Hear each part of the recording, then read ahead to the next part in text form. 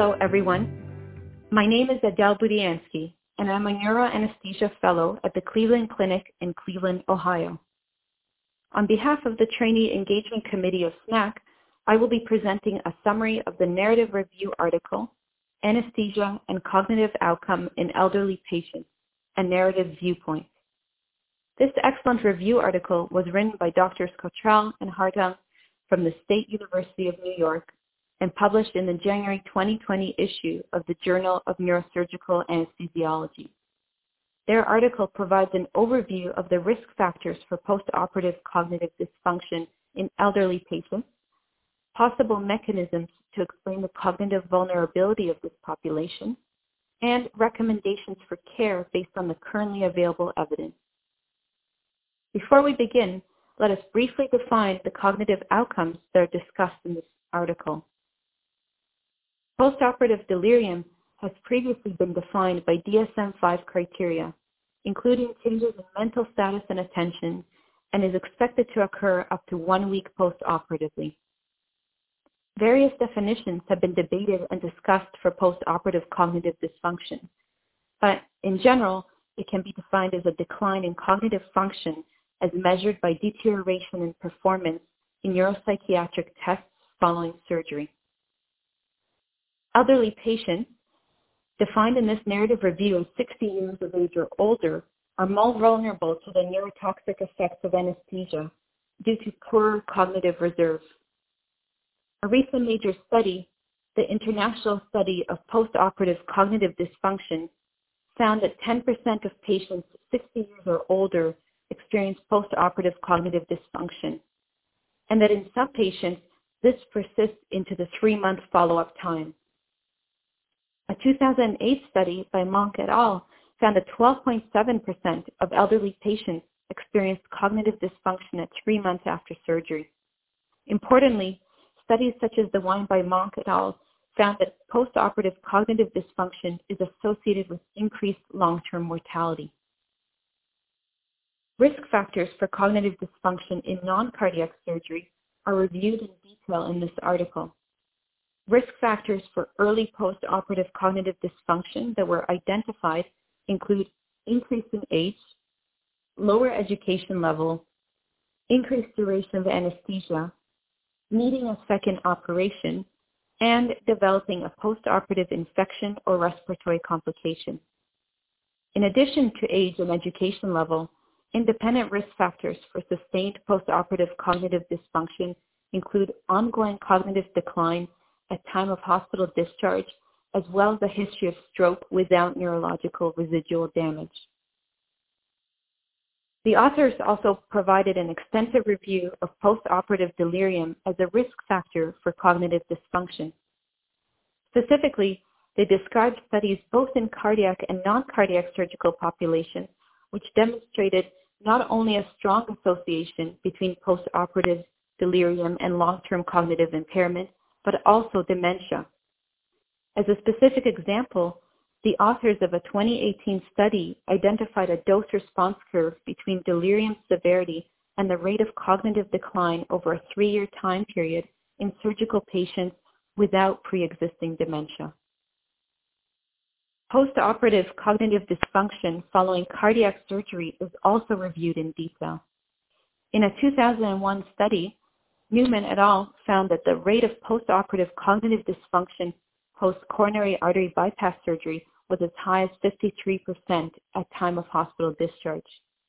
Interestingly, they also found that the cognitive dysfunction persisted after surgery, with 24% of patients experiencing it 6 weeks later, but as much as 42% of patients experiencing cognitive dysfunction 5 years after surgery, suggesting a fluctuating course.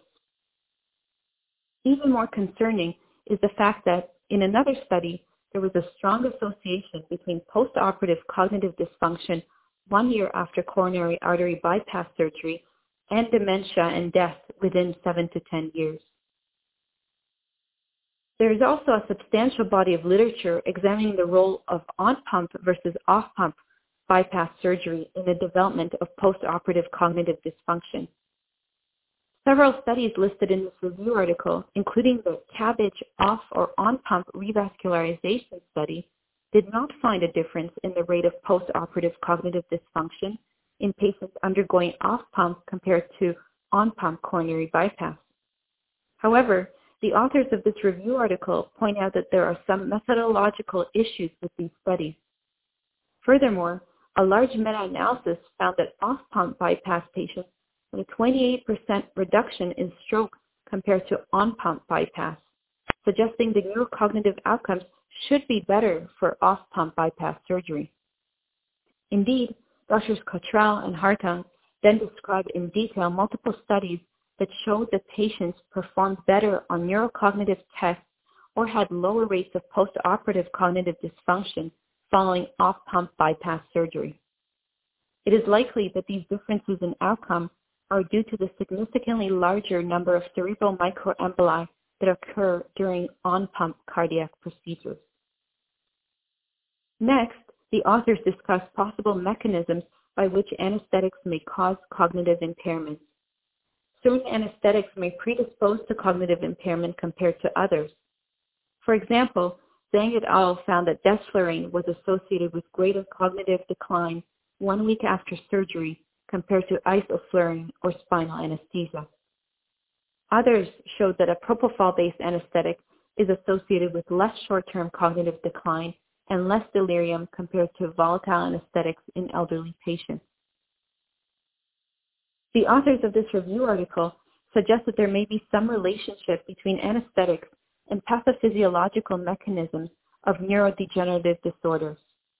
It is theorized that anesthetics may disinhibit the aggregation of amyloid beta monomers into oligomers, which may be neurotoxic and contribute to the pathology of Alzheimer's disease. To support this, a study by Eckenoff and others showed that there is an increase in a marker of Alzheimer's disease in cerebrospinal fluid in healthy patients who undergo anesthesia for surgery. Interestingly, the level of this marker rose above an established threshold for mild cognitive impairment within 48 hours of exposure to the anesthetic. Another study found this marker to be elevated 6 months after coronary bypass surgery. To add further evidence to this relationship, a large study comparing patients diagnosed with dementia to patients without dementia found that there's a higher incidence of exposure to anesthesia in the demented group. The final section of this thorough review article discusses potential factors that may reduce the risk of cognitive dysfunction after surgery. Of these, the most heavily discussed in this review is the depth of anesthesia during surgery. Brown et al. Found that elderly patients who received light, disc-guided sedation during a spinal anesthetic for hip surgery had a reduced 1-year mortality compared to patients who received deep sedation. In other studies, light sedation during spinal anesthesia was also associated with less delirium in elderly patients. To add support to the argument that less anesthesia is better, the cognitive dysfunction after anesthesia trial found that there was a higher rate of delirium and postoperative cognitive dysfunction at 3 months post-op in elderly patients who had a median BIS of 36 during non-cardiac surgery compared to patients with a median BIS value of 56. Of course, the results of the ENGAGES trial, which did not find that EEG-guided anesthetic management results in decreased postoperative delirium, come to mind and are discussed in detail by the authors of this review. Given that in the ENGAGES trial, the time spent in EEG burst suppression was 5-fold greater in patients who experienced delirium, the authors of this review article argue that the primary finding of the trial does not make sense.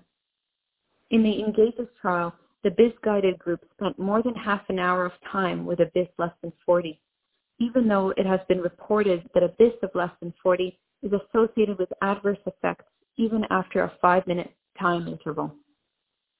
This article's authors suggest that this means that the anesthetic in the ENGAGES BIS group was not sufficiently light compared to the control group, meaning that cognitively vulnerable patients would develop delirium regardless of which group they were in. Similarly, the amount of time that patients spent in burst suppression in both the study and control group was beyond the threshold that has been previously found to be associated with an increased risk of delirium. Further research is required in determining the role of depth of anesthesia and EEG monitoring and cognitive outcomes. The authors then briefly reviewed the evidence for other interventions which may be beneficial in reducing the risk of postoperative delirium and cognitive dysfunction. Dexmedetomidine has been shown to reduce delirium when used for sedation compared to midazolam in critically ill patients and improve the survival rate in cardiac surgery patients. It has also been shown to reduce early postoperative cognitive dysfunction in liver transplant patients and improve cognitive function in elderly surgical patients in general. Finally, administration of statins during hospitalization for ischemic stroke and intracerebral hemorrhage was associated with improved functional outcomes in a few studies. Early mobilization and exercise in the perioperative period may also improve postoperative cognitive outcomes in vulnerable patients. To conclude this review, Drs. Cottrell and Hartung suggest that, given the currently available data, clinicians should add anesthesia to surgical intervention on the cost side of the cost-benefit ratio when deciding whether and when to proceed with surgery. They also recommend that efforts should be made to minimize the depth and duration of general anesthesia or sedation, and to choose regional techniques whenever possible. The gaps in our understanding of anesthesia and cognitive outcomes in elderly patients should inspire more and more research in this field in the hopes of better determining the safety profiles of various anesthetic drugs and identifying mechanisms for brain protection in this vulnerable population. This ends the podcast for the Journal of Neurosurgical Anesthesiology. On behalf of the Trainee Engagement Committee, thank you for listening.